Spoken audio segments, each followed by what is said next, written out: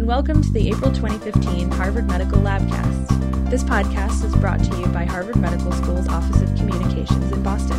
I'm Stephanie Duchin. And I'm David Cameron. In this episode, David tells us about recent gene therapy studies that may one day help treat inherited blindness. And Stephanie speaks with David Reich, a geneticist here at the medical school, about some of the work that he is doing with ancient DNA. Now, Stephanie, we know that the work that he does is not the typical sort of genetics that you would expect from a person here at the medical school. So maybe you could give us a quick overview of what he does? Yeah, he's doing really cool work. He studies the way human populations have split and mixed over time. Sometimes that means ancient history, like he and his collaborators have shown that Neanderthals interbred with the ancestors of non-Africans. And now they're investigating what the biological significance of the inherited genes might be. Okay, so there's a little Neanderthal in all of us. In everyone who's not from Africa. Okay. Another fascinating study that just came out showed evidence of a migration thousands of years ago from what's now Turkey into Germany that could help linguists understand the origins of Indo-European languages. He's also helped reconstruct the deep population history of Europeans, Indians, and Native Americans. And he's done a lot of work to understand the genetics of what he calls recently mixed populations, like African Americans and Latinos. Okay. So, for example, he's uncovered 7 genetic risk factors that help explain why African Americans have higher rates of prostate cancer. And the hope there is to improve people's health. Interesting. So it's like it's where natural history and genetics, come together. Exactly. Well, very good. Let's jump right in. So thanks for joining us for this podcast, David. It's great to be here with you this morning. Nice to see you, Stephanie. So you are a professor of genetics at Harvard Medical School, in addition to many other things. And you focus on population genetics and medical genetics, which to me sounds like studying what our DNA can tell us about not only health and disease, but also about our past, our identities as people, as families, as cultures, as humans. So what is fun about doing that kind of work? Well, I think it's a real... we're at a very exciting time when there's a science that wasn't possible before that's now suddenly possible. It's a kind of new science of looking at the human past. There have been many times in the past when new technologies became available and they opened up new eras of science. For example, the invention of the microscope made it possible to study microbiology, or the invention of the telescope and made it possible to study deep space. In the same way, the invention of the ability to look at ancient DNA from people long gone and the ability to sequence whole genomes makes it possible to look at very high kaleidoscopic resolution at the past. And what interests you about all of those things? I'm very interested in where people come from and how things got to be the way they are today, and the genetic data seems to be able to tell us something about that we didn't know about before.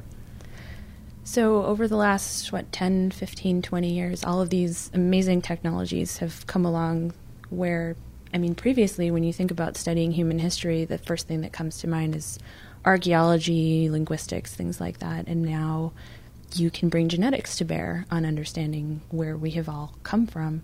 So what are the kinds of things that we've learned that we didn't know before? I think that archaeology and linguistics are incredibly powerful ways of looking at the past, but they are not very powerful for looking at how people are related to each other, how the past peoples are related to each other. And that's always been something that archaeologists and linguists have always been extremely curious about, whether the changes that they see occurring from the evidence that they study are mediated by movements of people or whether they're mediated by cultural communication. And people have attempted to look at that by comparing morphology, by comparing the skeletons of people that are in graves that are archaeologically well defined. And in general, that's not been very successful. The skeletons can look similar to each other just by chance, or they can look similar to each other because they live in similar environments, not because they have shared history. So what genetics brings to bear in these areas is the ability to document migrations and when they occurred and when they didn't occur. What's happened in the last 5 years since genome-scaled ancient DNA work became practical as a technology is that people have started using ancient DNA technology, we've been involved in this work to study a number of past populations and ask how do they relate to the populations living in the same place today.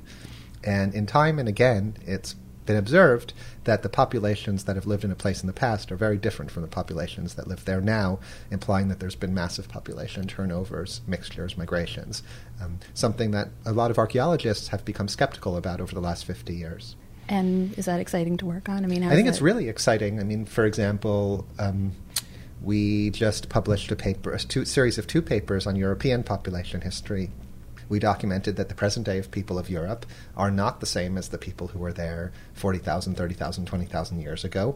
That part of that was known already, but what we can see evidence of in the data is that there's multiple layers of mixture and migration of very different people in Europe today, and the present day people in Europe are the result of these three major, highly differentiated populations that come in at different times. The first being the indigenous original population of Europe, which is only a small fraction of European ancestry today, and after that a major migration around 8,000 years ago, and then another major migration about 4,500 years ago.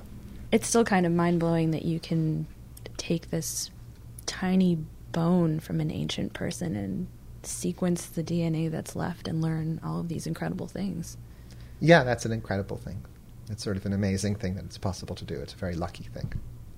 So when you were a kid, did you ever imagine that you would be like this Indiana Jones geneticist, archaeologist, researcher who could like get invited to go out to Siberia and hang out in a cave? I think all kids imagine that they're going to be explorers, but I actually am not an Indiana Jones. I think the first generation of ancient DNA researchers are Indiana Jones. I think Svante Pääbo and Alan Cooper and S.K. Willerslev. They go out to remote places and do things that are a bit wild. But really, I'm not an explorer myself. We're really trying to interact with people who sample.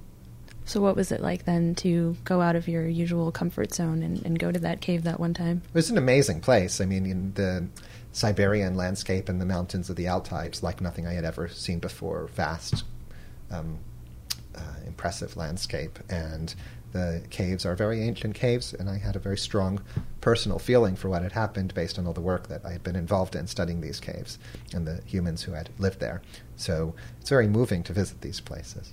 What do you mean, strong personal feeling?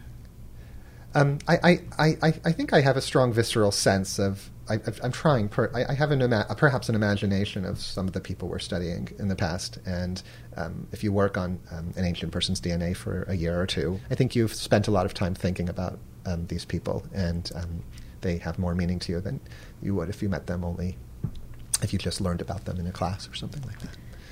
I'd love to hear more about this story of how you arrived at being a geneticist. You've studied all kinds of different, perhaps unusual things to get here.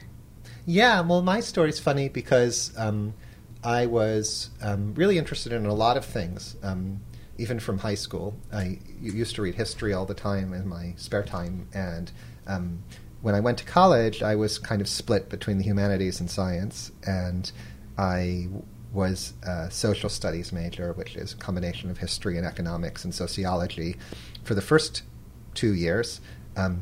And then I didn't finish that major, and I switched to physics, which I had already been taking classes for, and I graduated in physics.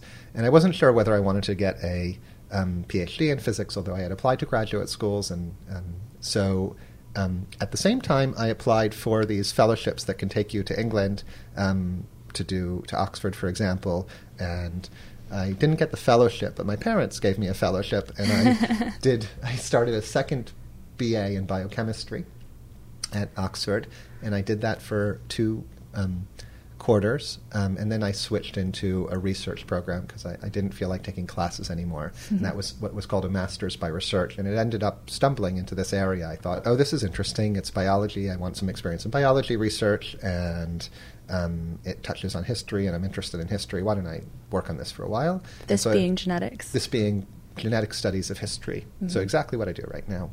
And then I kept going, working on this and applying to positions in the United States. I got into medical school here at Harvard, and so I left a year and a half later, and when I left, they said, well, you can get a PhD with just a little more work. So I came back the following summer. So I had the world's fastest PhD, but it was sort of a successful PhD because it was very productive and had done a lot of things that were publishable. And then I started medical school here, which I did for 2 years, and then I kind of dropped out because part of that program involved a research requirement, and the research requirement I used to do work in the same area, and I got too distracted, and I dropped out and ended up doing a postdoc. And then I got this job that I have now. What did you want to be when you were a kid?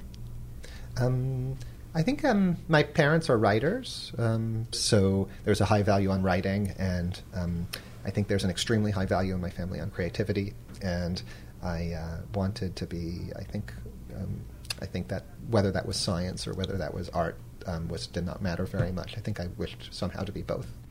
So where does creativity come into play in what you do?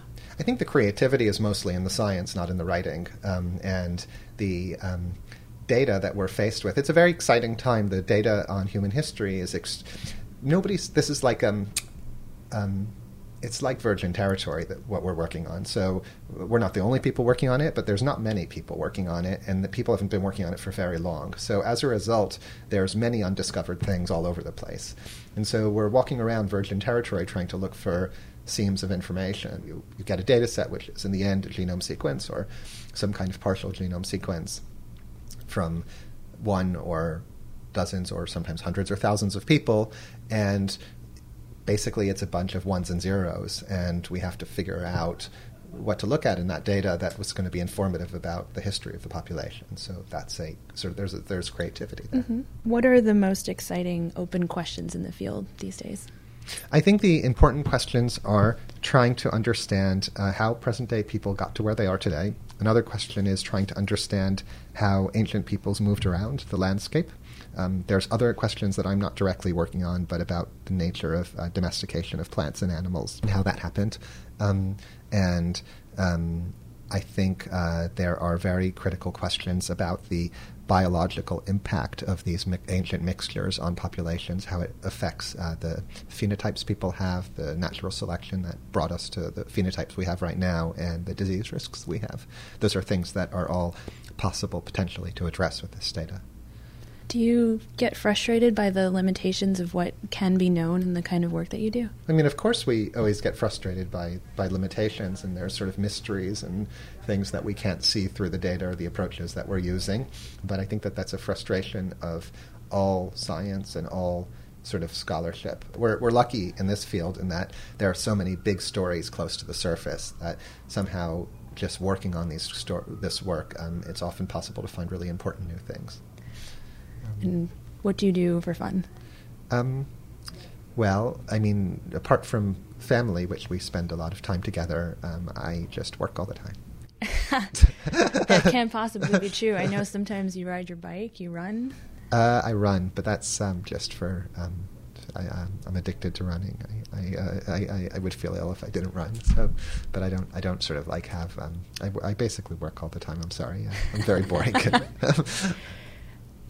Surely you've read a book, watched something, listened to I something did used lately. to read books all the time until we had kids, but now I just, my wife and I take care of the children, and I work all the time. What do you hope to achieve when you're one day winding down?